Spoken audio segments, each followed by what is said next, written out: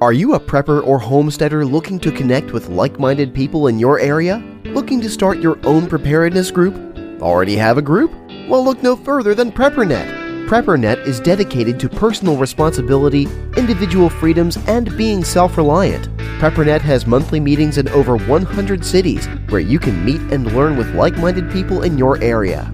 PrepperNet, where preppers unite. Find us online at preppernet.com. Survive, thrive, stay alive. It's time to get prepared with the Prepping Academy podcast.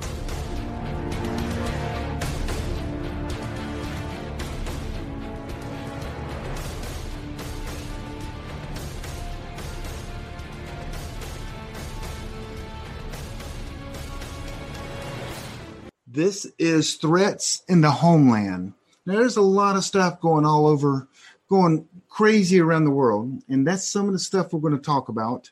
But first, I want to tell you about, I kid you not, Murphy's Law. I'm trying some new things here. We actually did test this, and it worked. If you have any problems, I'm going to blame Facebook or Zoom. So there will be a replay. So when you get the replay, just if you want to, I should have told people, hey, just fast forward to this point. If you're not familiar, but PrepperNet is an organization that we connect preppers. We do it online through a software. We have PrepperNet Connect, and we do it through meetups. And we have meetups in right now 64 cities. And I am actually talking, I think we have 18 on the list. Not sure how serious all of them are, but we're talking with 18 of them, new cities right now. And here's a list of the cities.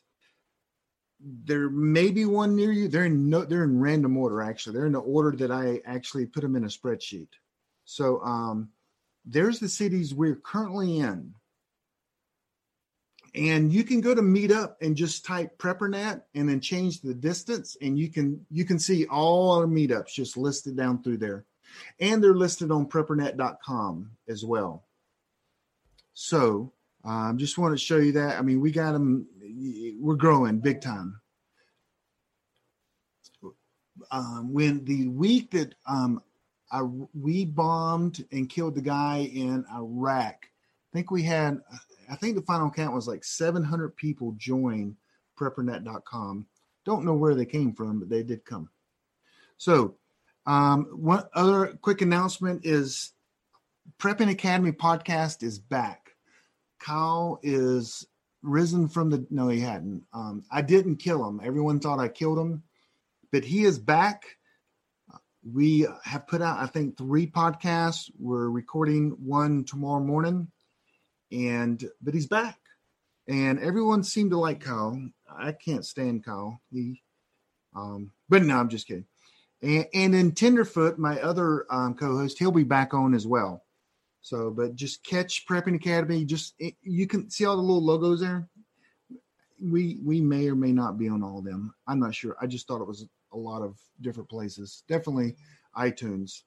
Another special announcement is a week from tonight, because all the health things going on, we're going to have a live broadcast, and hopefully it goes better than this. Hopefully we will actually get things right. But guess who's going to be back? Dr. Bones and Nurse Amy will come back next Thursday night. It's going to be every question answered. We'll stay on here as long as we can. But I want to show you that looks like they're mean. They're good friends of mine, and I don't like that one. I like these two better. See how nice they look here? That's them on the left, and I think that was up in Asheville on the right with Doom and Bloom. But some of the things we're going to talk about is influenza. The virus that's sweeping the world, how to prevent it, supplies you need. That's going to be, again, next Thursday night, live, same time. And If you want to join about 9:15, I'll probably have everything right. I'm just kidding. But we're going to have them on live next week. I'll send out an email and I'll post it on our Facebook site as well. So I hope you guys can make that. In the following week, we may even have someone else. We may do this every Thursday night until I get bored. Maybe not. But tonight, threats in the homeland. So I have a special guest tonight. You guys, some of you guys have heard him. I've had him on my podcast. We've never done a live stream. But Steve is the founder of AlertsUSA. And if you don't know AlertsUSA, you haven't heard me in a podcast or a video before. I love AlertsUSA. I know our city leader, Michael Klein. There's so many people that talk so great about AlertsUSA.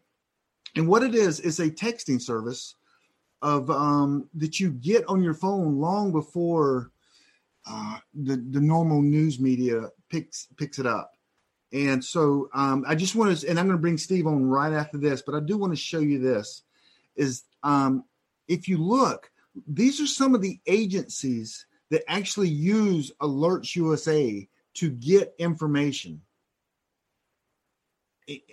The Justice Department, Department of State, Department of Homeland Security, all the military branches, they subscribe to AlertsUSA because it is a great service. And the last thing I say before I'm going to bring on the man, the myth, the legend is this. And this is not what this is about. I promise. We want to do this. And then I thought, well, we do have a special discount for this. That was not the reason to bring Steve on.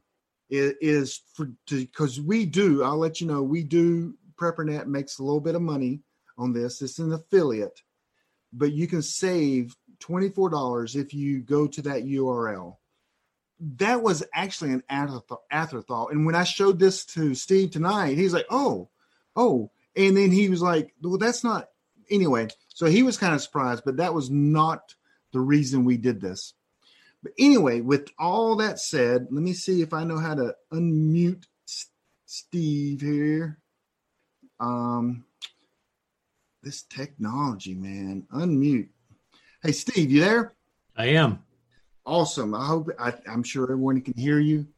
We got tens of millions of people online listening to us right now. Gulp. Yeah, I'm just kidding. But yeah, people in this chat room are saying, yeah, AlertsUSA is great. I'm a subscriber. Great service. They do an awesome job. That's just the 4 that I'm looking at right now. So, Steve, if you don't mind, first of all, and we go back and forth about this, but I need you to pronounce your last name.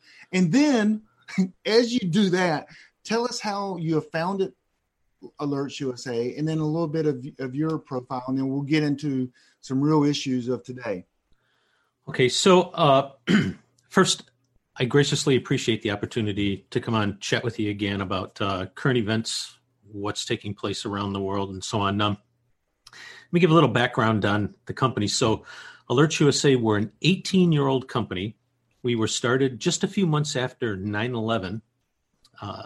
And the reason the company was started was when the first plane flew into the first tower over the PA system of the second tower. Most everybody didn't, unless you were facing out and saw the plane approaching. Few people really knew what had happened in the second tower. And they were told that there's no reason to evacuate. And so a lot of people perished as a result of that. And some friends and I, we were in discussions of this afterwards. It stood out pretty broad that there was a big void in information services, that terrorism attacks were starting to increase in tempo and so on. And we thought, now's the time to launch something like this. So put our heads together, started from a prone position, and stood up an alert service. And what we do is we monitor the world for threats against the U.S. as well as incidents of national significance. So terrorism threats, warnings, advisories, travel alerts to major international destinations, incident notification, and we'll, I'm sure, visit with a bunch of these different examples during the course of our discussion. And what we do is we monitor all this 24/7, 365, and when something is breaking, some incident takes place, some federal agency puts out an alert or warning, we send information direct to your mobile device via SMS messages, and then we follow up each of those SMS messages with a corresponding email, because it's easier to put the meat inside of an SMS message, but then we can dramatically expand on the details inside of the follow-up email. So you get the information that you need quickly, and if you want to follow up, then you can just look at the corresponding email that comes out. And most of the time, there's something extra that's in there. And so I'll use as an example, over the last few days, we've had several alerts that have gone out regarding the situation in China. And the last one being that there's, I believe it's 8 cities now in China.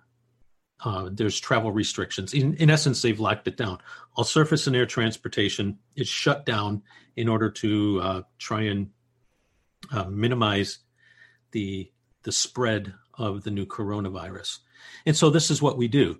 We operate 365 days a year, 24 hours a day. And as you've shown on some of the previous slides, we serve each of the branches of the armed forces, a number of federal agencies, a number of state, county, and municipal agencies, and a slew of just average citizens that want to know what's going on, but you just don't get information like what we put out through the mainstream media. And the stuff that does come out, it's very rarely comes out in a timely fashion. And so this is essentially what we do. My background, I've spent, prior to launching the company, spent quite a few years working for the Department of the Navy, Department of the Army, different elements of the intelligence community. And so I've been able to leverage that background into what we're doing now in terms of forming up relationships with the different agencies from whom we get information that we then propagate out to the customers. And that brings us to today. So you do a lot and you get a lot of information out. The only complaint I've ever heard is that sometimes you'll publish things that they'll never see on the national news. Well, I went to the news and they never said anything about it. And I remember an incident, and I always bring this up. I was actually at Heritage Life Skills in Waynesville, North Carolina, and you sent out an alert about a CME hitting the United States. And the New York stock market was kind of shut down. Chicago had some problems. There were power outages. And I told everyone there, and everybody looked at me like, what? Are you crazy?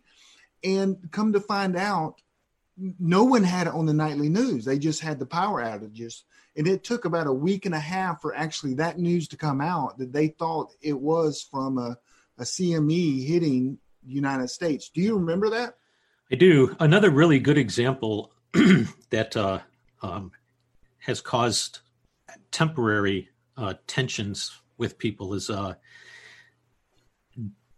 during the Fukushima crisis, prior to the meltdowns, our subscribers found out 2 days in advance that there was going to be meltdowns.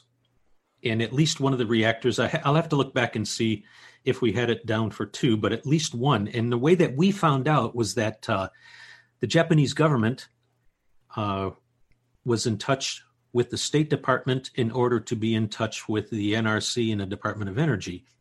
And then we found out through the State Department that they had lost control of the cooling functions, and there was no way to recover that, and it was just merely a matter of time. So we put that out to our subscribers. And people were just whining, why isn't anybody reporting this? And so just give it time. And lo and behold, 2 of these things cook off. So, right. Yep. Okay. So, but we tend to be, one of the things that we tend to be very cautious about what we put out, given who we serve, a lot of the stuff that the information that we handle, the information that we put out, it's often mission critical, and we would rather be slow in putting something out, but accurate, as opposed to mishandling the information, being sensationalistic, something like this, which in turn just causes a loss of trust in the product that we put out. So, okay, I got one complaint. On this list, it doesn't show PrepperNet as one of the services that subscribe. So that, I mean, we got to take care of that. I'm just kidding with you. So let's get into some bulletins here lately. There's been some new, terror advisories for the United States. Hey, let's take a quick break. Has your data been hacked? Do you feel uneasy about the vulnerability of your personal information online? Were you involved in the Target, LinkedIn, or Microsoft data leaks? Don't know? If not, then pay attention. Join Forrest Garvin from PrepperNet for a free webinar on privacy and security. Gain insights into safe internet browsing, VPNs, crafting online aliases, secure emails, detecting if your data has been hacked, and managing passwords. Secure your spot today for this webinar on privacy and security. It's free. This webinar delves into comprehensive strategies for bolstering your online privacy. We've got you covered, from fortifying your passwords to shielding your financial information and mastering state-of-the-art encryption techniques. We're offering 2 convenient dates to suit your schedule. Reserve your spot now at preppernet.com/privacy. Don't let cyber threats erode your peace of mind any longer. Take the first step toward a safer, more secure online experience by joining us for our free webinar. Remember, knowledge is power when it comes to safeguarding your privacy. Sign up now at preppernet.com/privacy. We'll see you there.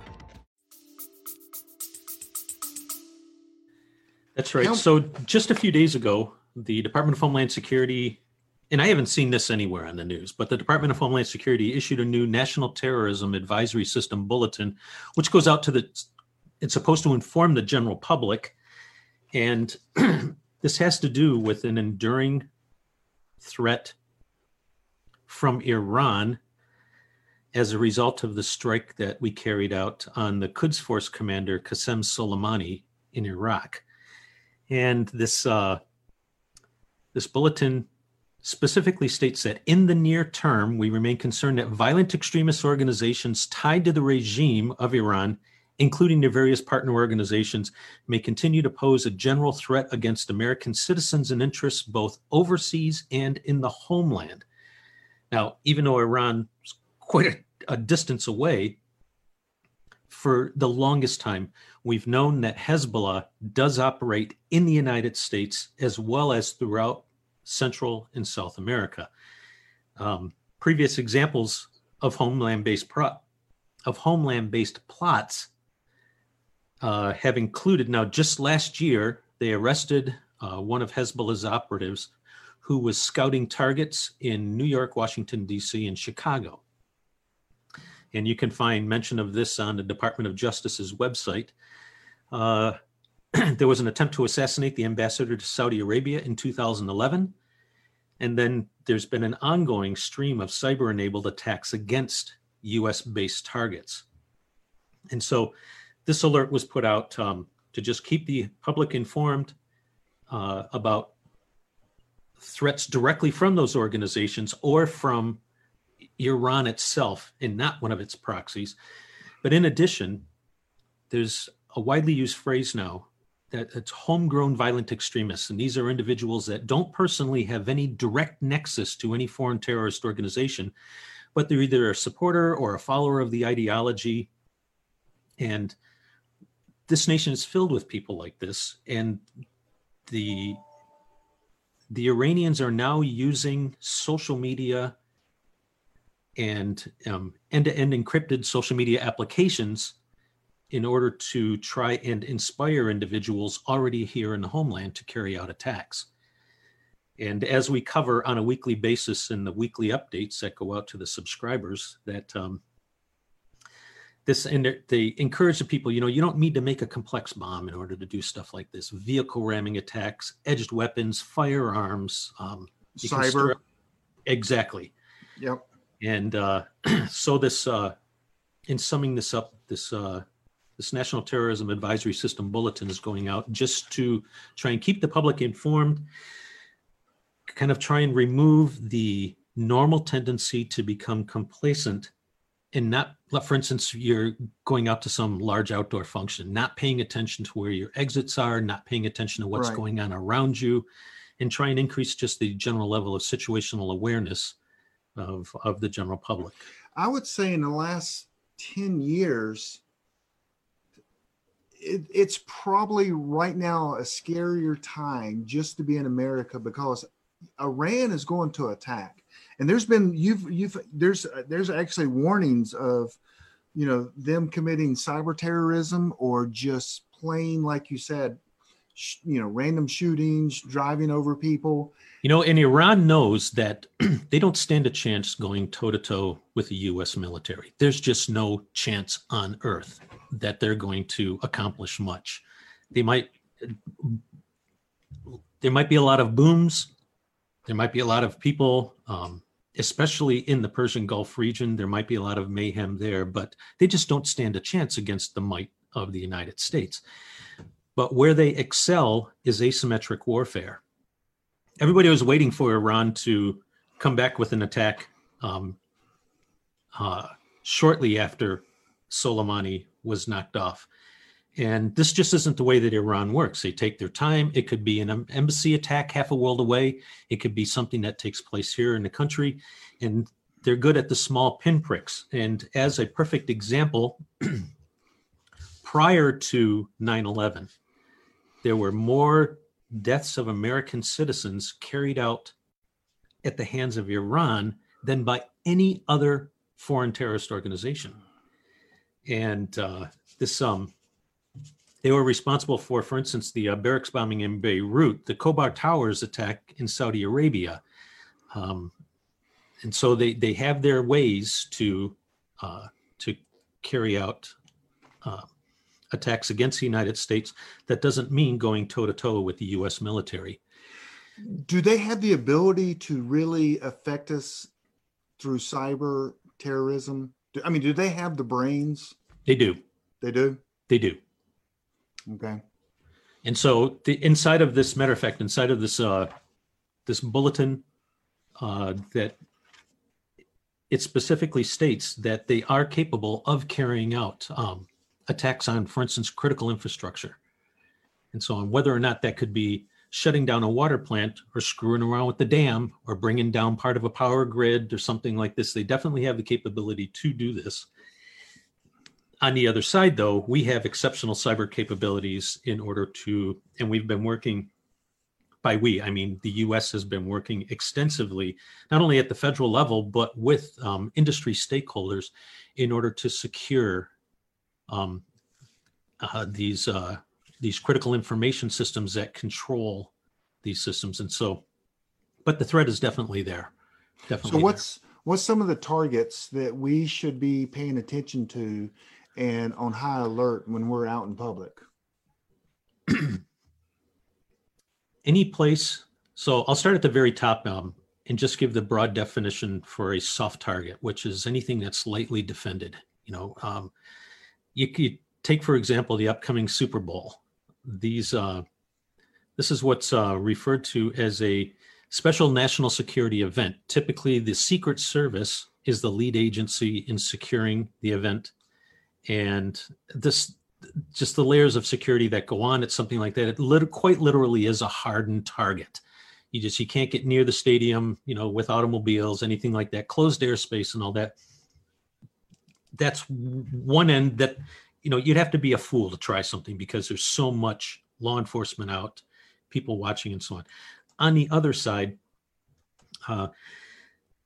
undefended targets, gatherings, and so on. And so, for instance, I'll refer back to the past holiday, outdoor holiday markets, shopping centers, places of worship, schools, in terms of critical infrastructure, powers, it could be something as simple as the neighborhood power substation or a dam, a water treatment plant, a water reservoir.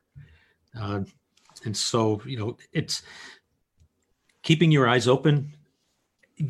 Most people, when they see something, their gut or their brain will register DLR. It just doesn't look right. Something that falls out of the norm.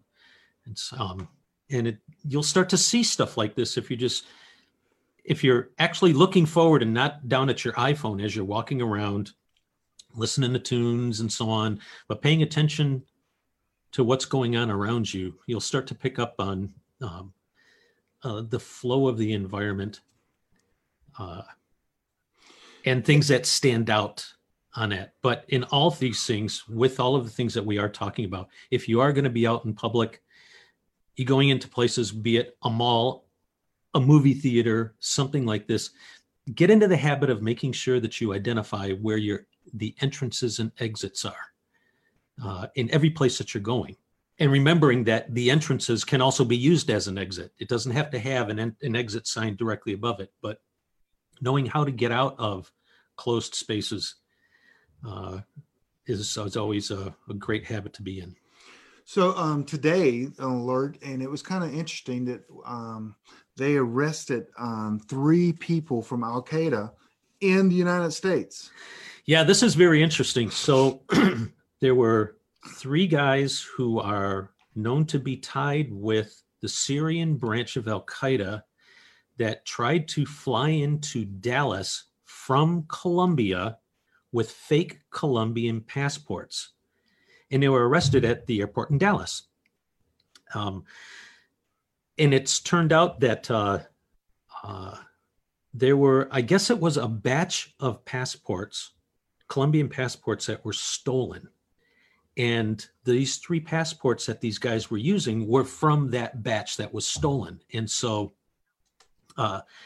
when it was known that the batch of the passports had been stolen, everybody around is informed of this. And so if you try and cross an international border and they scan the passport and so on, you're going to get caught. And but the fact that these fellows were trying to get in through Colombia, and it was known that they had, prior to being in Colombia, they were in Venezuela, is a scary concept, because the Maduro regime in Venezuela is known to harbor and work with foreign terrorist organizations.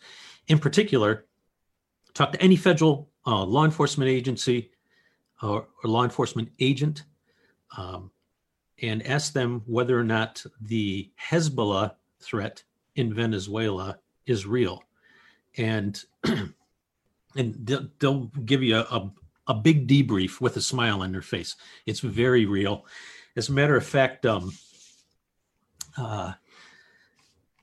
the former head of the House Homeland Security Committee recently made some statements to this effect, that this is one of the most significant threats to the U.S. homeland is Hezbollah that's operating down in South America. And they're known to also work with the Mexican drug cartels in different revenue-generating activities, the money from which is then turned and sent back to their larger umbrella organizations. And so this isn't pie in the sky stuff. If your listeners were just to go to Google and type Hezbollah in America, Hezbollah in South America, you'd find oodles of information to quench your quest for knowledge about just how significant this threat is. Yeah, it's I think it's one of the scarier times that we've dealt with. I hope this that we've dealt with in years. And so, and China is going nuts over there with a virus. Tell us what you know about that and what's going on, and how. And also, after you sum that up, I mean, what's America going to do? What's the United States plan? I mean, you chat with these guys all the time, so hit us up. What's going on? So yesterday, I had an extended conversation with a fellow by the name of Dr. Stephen Hatfill.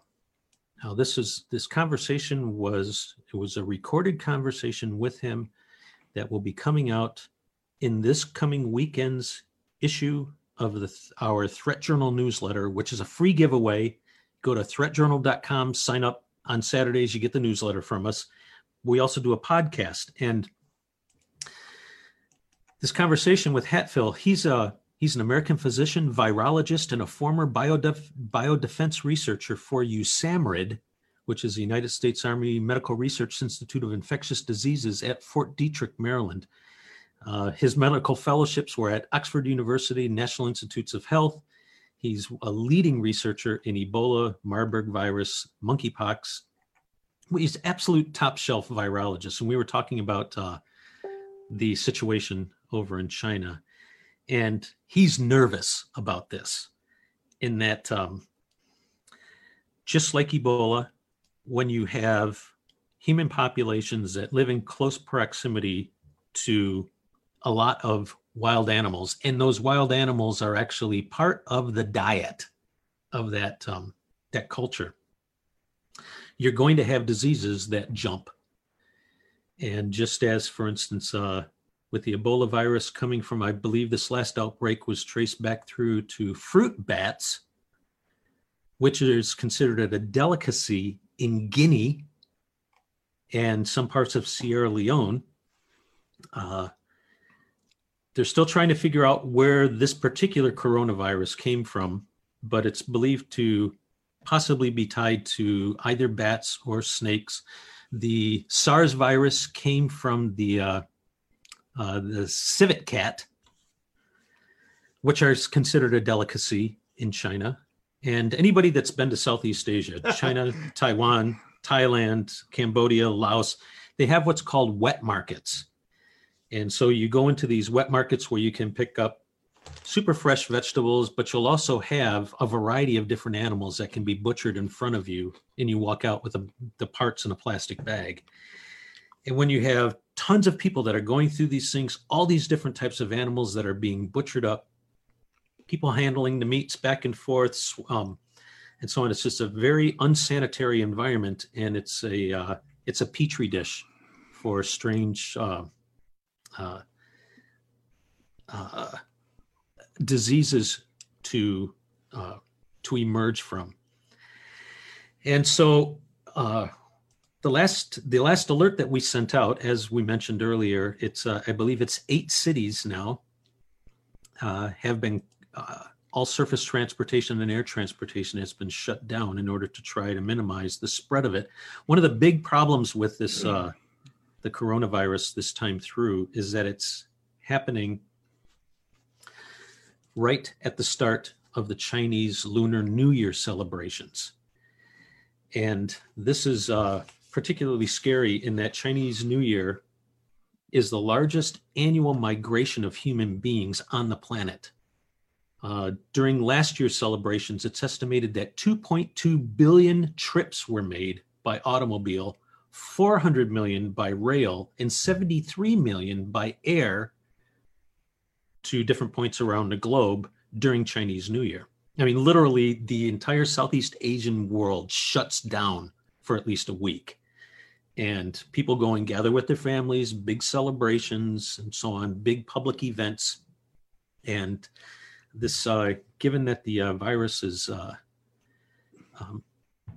appearing to be quite highly infectious, they're worried about it being spread extensively, not only within China, but around the globe as the people then start to head home. And because it's got an incubation period, you don't start to become symptomatic for about a week minimum after you've been infected. And so public health departments across the United States and around the world are kind of cringing right now. The World Health Organization is in scramble mode, trying to figure out how to marshal up and get the health departments of the nations around the world to be working together to screen, passengers that are getting onto planes prior to them getting on, screening passengers that are getting off the planes, trying to route air traffic through to major hubs. And so, for instance, earlier in the week, it was announced that the U.S. is screening passengers coming from China at 5 different airports in the U.S., which are Seattle, LAX, San Francisco, Chicago, and Atlanta. And they'll be setting up, if they haven't done it already, thermal cameras that just watch the people flow by. And if you're running a fever, you're going to stand out. They'll pull you to the side, interview you by a public health official, and try and just get people before they get on the plane in the closed environment with the dehumidified air. But how does that work when it takes days for some of the symptoms to show up? That's exactly right. The big challenge is once somebody in the early phases of epidemics, once somebody is identified with a virus, they then start to do contact tracing where, okay, where did you go? Who have you been in personal touch with? And then they go out to those individuals in those locations and continue to spread out doing contact tracing until they can identify everybody that had been potentially exposed and they can monitor them. And that's what they did in Washington. The gentleman there, I think he's around 30 years old. They've got, if I don't remember the number, it's in the 200 people. In quarantine? Not in quarantine, but there's 200 people that he came in contact with. Dang, I know. And they have almost 20 in some kind of isolation or something. I remember that. And then and then I'll let you, one more thing is in Texas, there's a person that they think, or they're suspicious, they're looking into that he may have it as well. Actually, there's 3. There's one in College Station, and then there's 2 closer down to the border. And they're monitoring the people right now. The testing on this is can be done pretty quick, and so I don't know if they're just withholding the information or waiting for the person to become more symptomatic.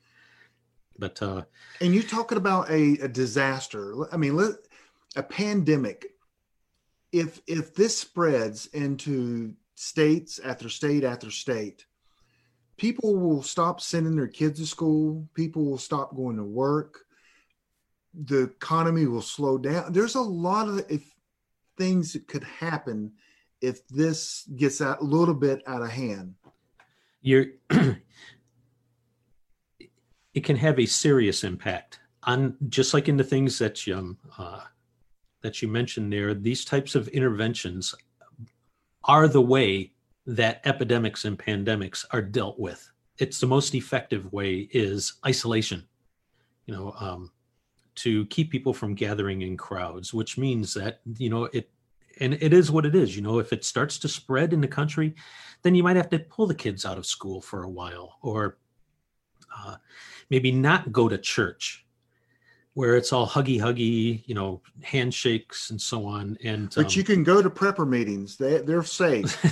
They call these things non-clinical interventions, and this is the less pushback that people have towards stuff like this, and the more that they heed if directives like that are given out. If it can be done, then this is what ultimately allows public health authorities to get on top of the problem. But if it does start to spread widely in the U.S. and you have a lot of people that are going down with respiratory infections where you need to be hospitalized and potentially be on a respirator, this is where we really start to run into a problem in that beds or hospitals only have so many beds and hospitals have only so many respirators. And once they fill up, then problems start. Even in the strategic national stockpile of medical equipment and so on, the DHS and everybody has put together over the years, so on, doesn't come close to meeting what the needs would be in a pandemic type of situation. But is our health organization, is it ready? I mean, we haven't had anything like this in years and years and years, but 1918 flu was the last big one. Are we ready for, it seems like we would be as a nation, as a government, more prepared. The answer to your question is a resounding no, we're not. Now, at the federal level, there's been significant amounts of money and effort put into, for instance, getting the strategic national stockpile of medications and medical equipment and all that stuff put together. There's been a lot of training that has been given, a lot of money that's been given to local municipalities and so on. But that's where the weak links start to show up, is when you start to get down to the state and local level, getting the different municipalities to be able to put together local plans where the different municipalities are working together, being able to rely on each other. That's where the things really start to fall apart. The federal government, they can push a lot of equipment out there and so on, but if the people on the local level aren't dealing with the equipment and the resources correctly and in a planned out manner, then you're going to have a lot of people that are suffering. And unfortunately, that is the current state of affairs. Matter of fact, Steve Hatfield talks about this in detail in the podcast this weekend. He's got a fascinating new book that's out right now. It's available on Amazon, and that's called 3 Seconds Until Midnight. And it looks at the history of pandemics and the woeful state of preparedness for one in the United States. And this is a pretty substantial book. And it's written with 2 other leading authorities. But again, the title's 3 Seconds Until Midnight. It's well worth the read if you want to better understand pandemics, the way that they're dealt with, and where we stand as a nation right now in being able to deal with it. Okay, so I saw in China this evening that they were blocking cities, the roads, they were blocking the trains, they were literally going around these cities, which millions of people in, and not letting anyone in or anyone out. In America, that would be, people would die. People would get their guns out. It's just, I'm not sure America could ever do that. I'm not sure. That would be, could you imagine if you're on your way home and they're blocking the city so you can't get to your house because they're quarantining these people as a city? They're closing the city. That is nuts. Yeah, I can, I can't see you doing something like that with, for instance, Chicago or Detroit or LA. Let's say that you have, a massive outbreak of something,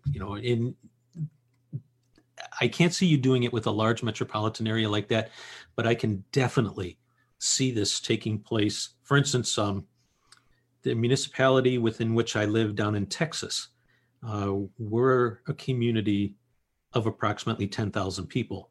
And I know, because there's basically 2 ways in and out of this town, that if the threat was great enough, the sheriff down here would easily have this town sealed off, not letting anybody, law enforcement on both the bridges, and that would be that until the situation passed. But in larger municipalities, it would be particularly challenging to do that. And see, Americans, we love our freedom. We're not going to stand for that. We're going to get out of Dodge, and they're not going to let us. But again, I think that all of this goes back to the situation with the preparation of on the local level, that if all this really is, this situation is a sales job. If the public health officials and the community leaders are communicating the absolute need to be able to do this with the local residents, not throwing a bunch of BS, just being straight with the people. This is a highly infectious situation. We've got to slow down the movement of people coming into this community and potentially infected people in the community getting out. This is why we're doing it. Most people are pretty reasonable to stuff like that. But it's when you don't share the information and try to dictate in situations like this. This is where you're going to run headlong into a wall. Right. Okay. So as preppers and, homesteaders, survivalists, we should have some of these, some prep. We should have food. One of the first things, if a community knows that the virus is spreading in their, let's say, if it's Dallas, Texas, one of the first things people are going to do is go to the grocery store. They're going to go to the drugstore, and they're going to start buying the things that they think that their family is going to need. Milk and bread. Yeah, in case this gets worse. They're going to buy the N95 mask. I'm not even sure if N95 would, I guess it would stop the virus. I'm not sure about that. That's Dr. Bones and Nurse Amy next week. We'll ask them. But people are going to start doing that. They're doing this in China right now. And I was looking at some reports, and people lined up. People were, you mentioned the fact that people were in China were at the hospitals around the corner just to get into the hospital. Yeah, this would be an interesting exercise for those that are listening, is to go to Twitter and type in the hash symbol or the pound symbol and the word coronavirus and hit the return button. And then start to look at the images and video that's being posted from people in China, in Wuhan, and in Beijing, and in Shanghai, and the pictures of the outsides of the hospital where you've got thousands of people lined up with masks, people fighting, people, on the floor, people passing out inside of the hospitals. And you'll see that what's the information that's coming out is very different than what we're being told by federal and international health authorities. For instance, they were saying this evening that I think it's like 860 confirmed cases in China. I'm sorry, that when you see what's online and the imagery and the videos in particular and what's happening outside of the hospitals, it makes that swallowing that story just a little bit difficult. I don't think the headline news has been having numbers that high. I remember at like 6, some of the numbers were like only like 40 some people have died nationwide from this or something. Is that correct? And you're saying it's a lot higher? Much higher. So let's see. At 4:13 this afternoon, I sent an SMS message to Dr. Hatfill, who I was just discussing. Chinese government just raised their official number to 830 infections and 25 deaths. Okay. And that's just China. They've got confirmed cases in Japan, South Korea, Vietnam, Singapore, Australia, Canada, the U.S., suspected cases in Mexico. There's confirmed cases in Saudi Arabia.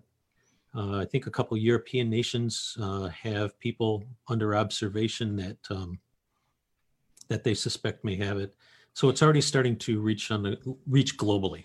And the problem is, just like the dude in Washington State, you said he was in contact with 200 people before they knew what he had. Well, the contact tracers say that they have thus far identified 200 people with whom he has had contact. And there's probably a lot more, if any public transportation, going into any public place, going into a Starbucks, for instance, while you're viral shedding, touching different surfaces and all that stuff. So there's probably a lot more. Okay. On this, I need to be really clear that we're not at any point at an alarm state here in the U.S. If we start to see a lot more cases, then it's time to start being ultra concerned.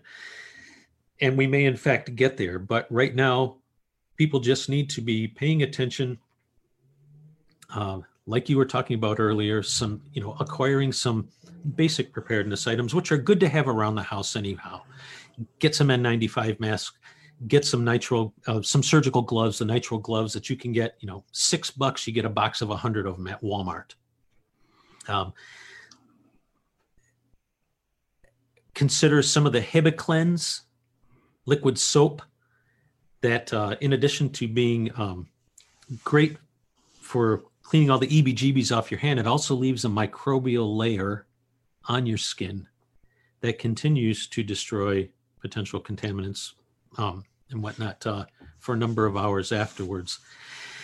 And, just start paying attention. People start getting sick. Watch your kids really close. Watch the schools that your kids are in that if there's any of the kids in the schools start getting sick, get your kids out, because any parent will tell you that the schools are petri dishes, and the different types of infections pass easily in there. And if kids got to be pulled out, the kids got to be pulled out for a few weeks. That's Yeah, I forgot. My friend Charlie Hogwood just wrote a book about a pandemic. It was an awesome book. Book number 2 is coming out soon, but you guys look up Charlie Hogwood. It's a fiction book, but he wrote the book on survival groups, but it's on a pandemic and how it starts in one city. Also, my friend Robert Bradyansky, I think it's the first book you can look up. It's A.R. Bradyansky, and he talks about a pandemic that starts in my neighborhood, which is weird because he wrote the book before I met him. And it happens within a mile of where I used to live, and all the scenes are right around the Charlotte area. It's really good. He really gets into the vulgar scene, and not the vulgar, but you see everything. If a guy's head gets shot, he details it out for you. But great book series as well on pandemics. If I could address the AlertsUSA subscribers on this. So we are in touch with federal and state health authorities across the U.S. We have an excellent means to be able to keep up with these different groups, to find out the truth about any U.S. cases that are taking place. And you folks will probably be some of the best informed in the United States. No hysterics. Just when new cases are identified in the U.S., confirmed in the U.S., we'll for sure let you know, so that if it's happening in your community, that you'll know to peak your situational awareness. And for those of you that aren't AlertsUSA subscribers, give it a whirl. It's an excellent way to stay informed, and far better informed than if you are just paying attention to the broadcast media, which is just, it's not even journalism anymore. And plus, it's not their job to report on stuff like this. News agencies, their business is selling advertising. The mechanism through which they sell the advertising is something that they call news. But every story is selected and crafted in order to draw the biggest audiences, through which they're then able to charge the best premium for their advertising time. And if you look at the mainstream media like that, this is what's going to dictate what they're covering. And so right now, with the impeachment thing that's going on right now, that's tending to draw pretty large audiences. And so you're not getting a lot of coverage on things like this. Right. Yep. And guys, just think, this is the scariest time, the most alert time we've had in years. I'm being serious with the things going on with Iran is going to possibly, send out some terrorist cells or attack the U.S. We got a pandemic right in our backyard. I'm not saying that this is something we should get excited about, but this is some of the things that we've prepared for and we've talked about for years. And all of a sudden, it's been kind of calm on the home front of the USA, and all of a sudden, boom, some things are happening, and our government, the shift show up there. Things are kind of getting a little interesting in an election year at that. And adding to this, so we were talking earlier about the National Threat Advisory System bulletin that was sent out for the general public. So there's a completely different set of alerts and advisories that go out to law enforcement. And just in the last few days, the Department of Homeland Security, FBI, and the National Counterterrorism Center issued a joint intelligence bulletin to law enforcement warning themselves that Iran could directly or through proxies and partners carry out attacks in the homeland, and they're urging vigilance to law enforcement. Then you have the National Counterterrorism Center, which was warning law enforcement agencies nationwide that police and emergency services remain key targets for terrorists, including by luring them into ambushes. And there's a number of instances where that has, in fact, taken place. One instance in Philadelphia a couple of years ago was pretty significant. They made a call in, a cruiser was sent, and when the officer starts to pull up to the scene, the guy jumps out and starts unloading into the police car. And so the law enforcement and other first responders, they're being advised to, and those who are first responders and so on, you can very easily go to your command and ask that they start to retrieve these bulletins from the Department of Homeland Security and FBI and National Counterterrorism Center, and so that you can read them and read the recommendations that they provide in there in order to minimize your risk when you're rolling up onto a scene.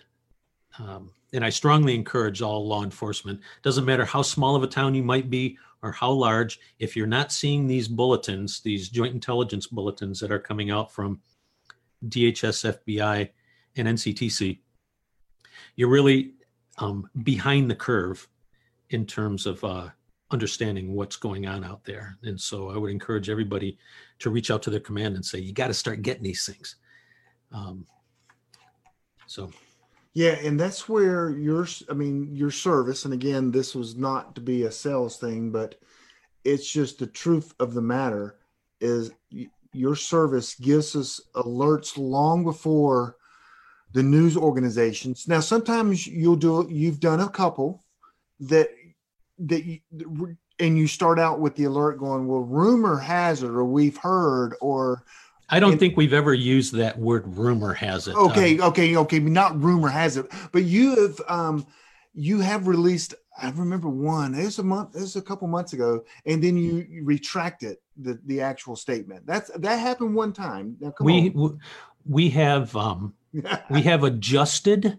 Okay. Adjusted. Okay. What we've reported. So for instance, we always try to lowball stuff. If we know for a fact that 6 people have been shot in some incident that we've reported on, we'll say 4. Or if, we always try to lowball stuff because it's okay if there's an upside right to figures like this. It's not okay if it has to be dramatically reduced. And sometimes our sources are wrong in terms of like casualty figures and things like that. And in those instances that were wrong, or that the figures were incorrect, we're always happy to adjust what's been sent out so that our customers have the correct information. But I think in the 18 years that we've been in operation, I probably couldn't count the number of times on 2 hands that we've ever done that. So because we tend to be, we're hypersensitive and hyper careful in verifying our information prior to sending out all the alerts. Okay, so we got a virus coming. We got Iran ticked off at us. We got Al-Qaeda members were arrested in America.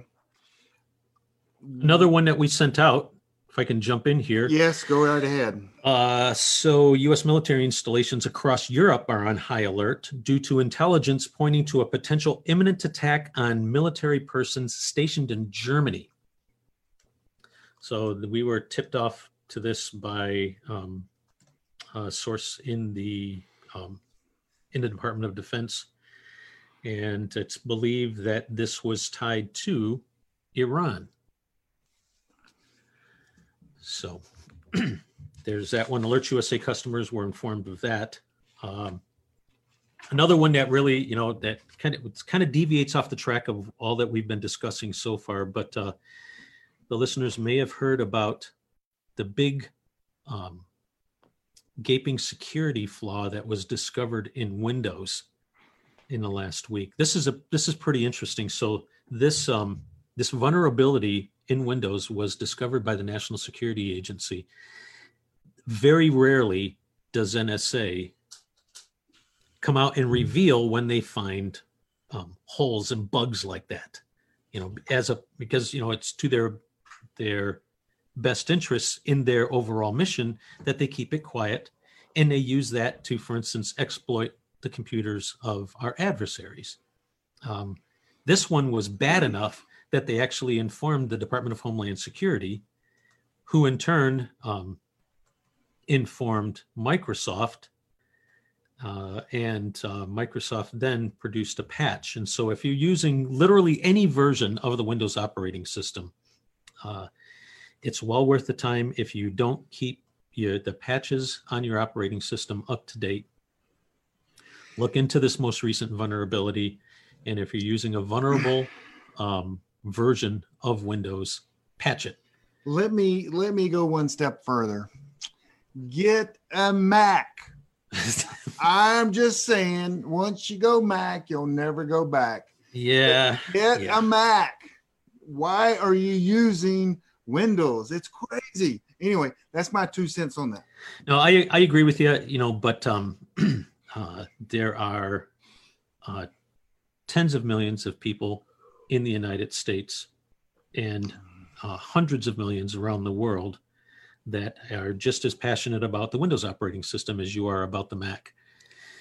And they need to be sensitive to this flaw that's been discovered in it. I must be, never mind. I'm not even going to go there. So I was expecting you to say something. Yeah.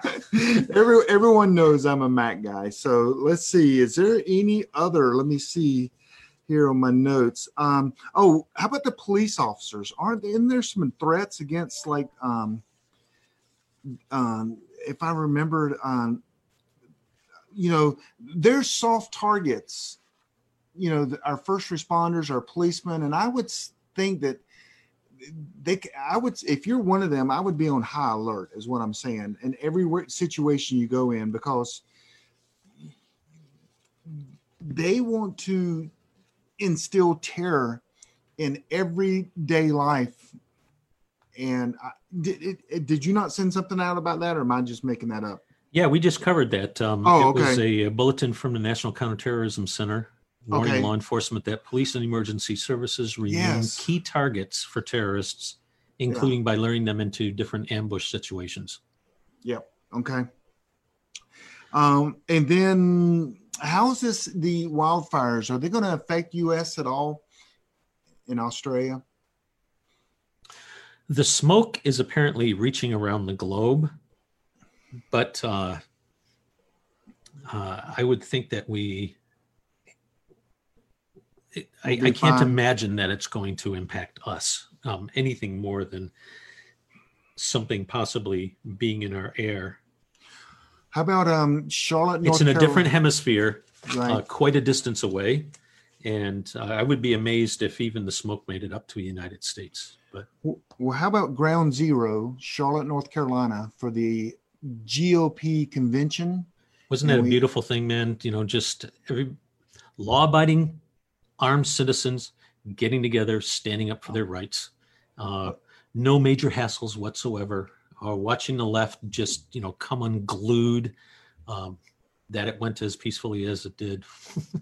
Right. No, I agree with that. But I was talking about the the Republican National Convention is coming up, and the elections are coming up. But and that's going to be in Charlotte, the Republican convention, and we expect chaos here. I really do. Yeah, think about what actually federal, state, county, and municipal law enforcement agencies across the U.S. are. They're consciously aware of potential for violence in the run-up to the next election. If you think about what hangs in the balance, so if President Trump wins another term, he's likely to have one, if not two, Supreme Court seats to fill. That in turn brings some of the core pillars of the left under threat. For instance, abortion. You get another two conservative judges on the bench there, abortion's gone.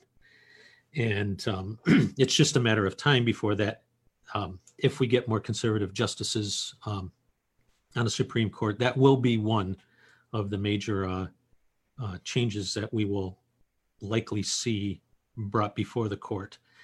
And then there's the ongoing, if the Republicans are able to capture both the House and the Senate and the White House, you're going to see rapidly the wall finished on the southern border and loads of major changes to U.S. immigration policy. These are just two examples of the things that hang in the balance with the next election. And it's expected that there's going to be a lot of violence in the closer that we get. Violence at political rallies, demonstrations, and just the normal crap that goes on at the different political conventions and all that. And so, yeah, just more to keep on your radar. Yep. Well, is there any other topics? If not, I'm going to just kind of wrap things up about before I do that. Any other things? There's a lot of things we need to have our eyes open to and understand that a few of these things could really affect us with our plans and our provisions and, some of it, because we're all preppers here that we've been thinking about for years. They're right at our doorstep.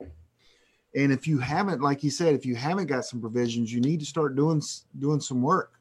But any more news or anything else you want to share before I kind of go in a little rant about people having supplies? Well, this is all of this is with the current threat environment facing the country, not only from Iran and the flu or the coronavirus, political tensions and so on, but there's, as was demonstrated today in Dallas, Al-Qaeda is still a threat. They are still intent on carrying out attacks in the homeland and against U.S. citizens and interests abroad. Same thing with the Islamic State. They're still pretty angry. While we have been extremely effective in diminishing their ability to carry out complex attacks overseas, the conditions that allowed for these groups to arise in the first place still exist.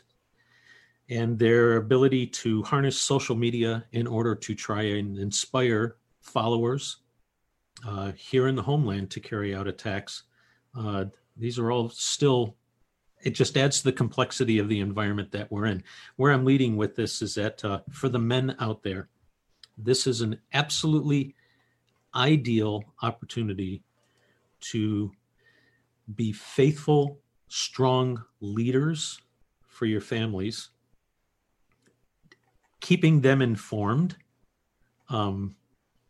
keeping them safe, and all that. And that's good, because I thought you were going to say go out and buy a gun. No, I was just this is an absolutely ideal time for men to, and the people that would be following your group anyhow, they are real men. The giving forethought to caring for themselves and their families and their well-being and all that stuff. But this is just an absolutely ideal time with all of this different doom that's in the air to be phenomenal, loving leaders of your families and telling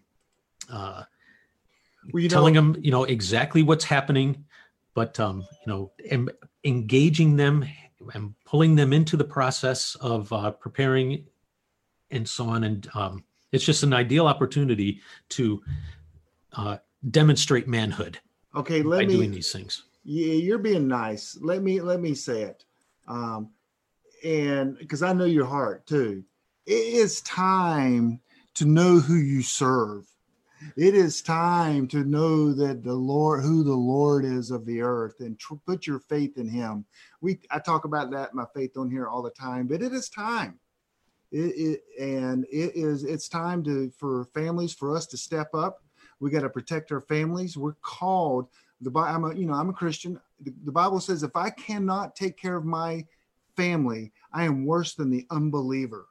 So being a prepper and putting provisions back and standing up for your family and carrying a gun to protect your family, we are called to do that from the scriptures. We're worse than the unbeliever if we can't take care of our family. And that also means protecting our family from diseases, from viruses, from everything that we can think of. I am in charge of my family. It is my responsibility. And you know what?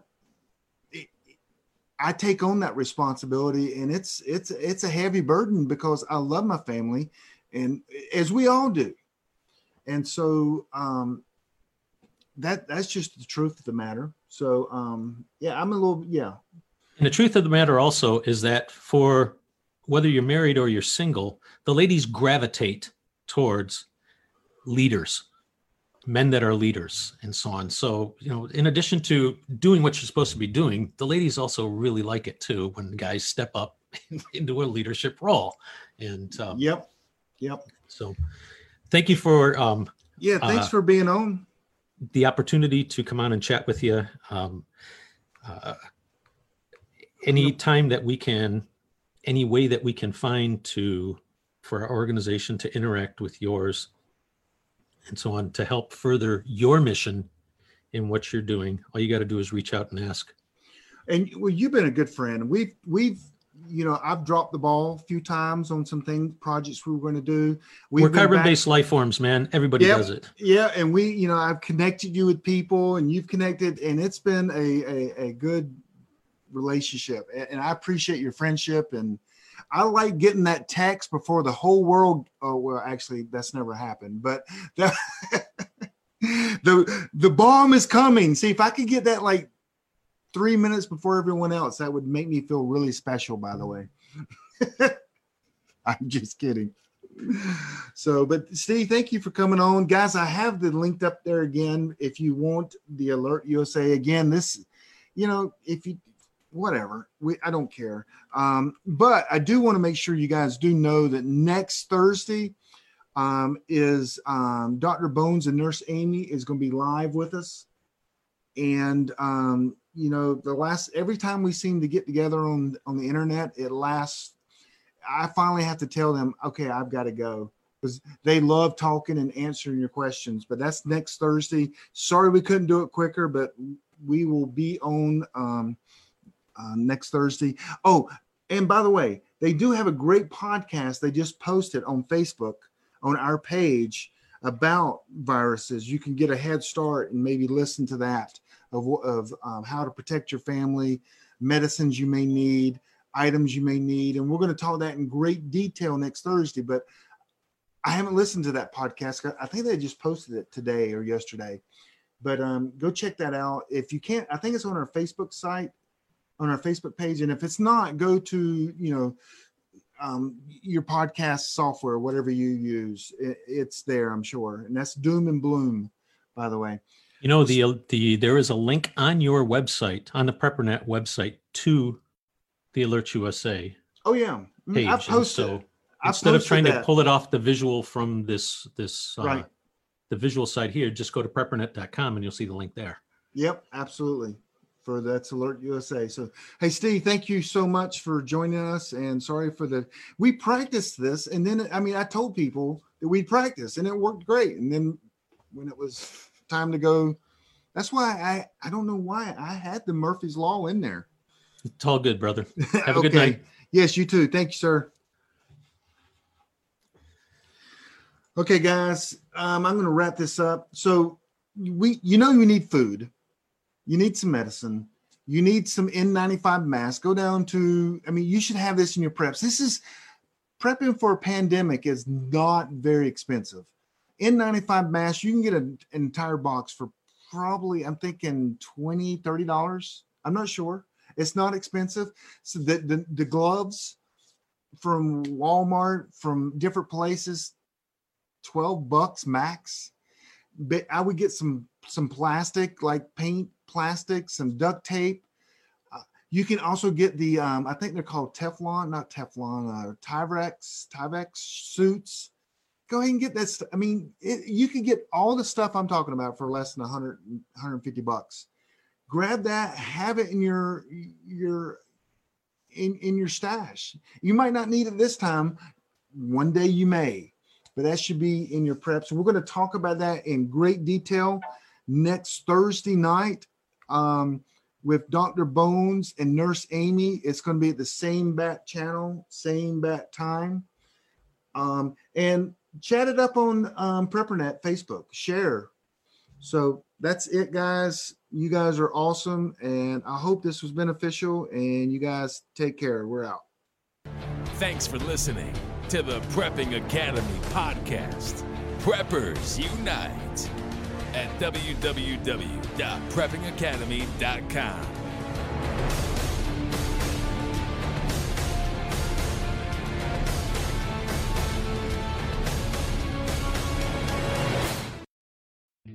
Are you a prepper or homesteader looking to connect with like-minded people in your area? Looking to start your own preparedness group? Already have a group? Well, look no further than PrepperNet. PrepperNet is dedicated to personal responsibility, individual freedoms, and being self-reliant. PrepperNet has monthly meetings in over 100 cities where you can meet and learn with like-minded people in your area. PrepperNet, where preppers unite. Find us online at preppernet.com.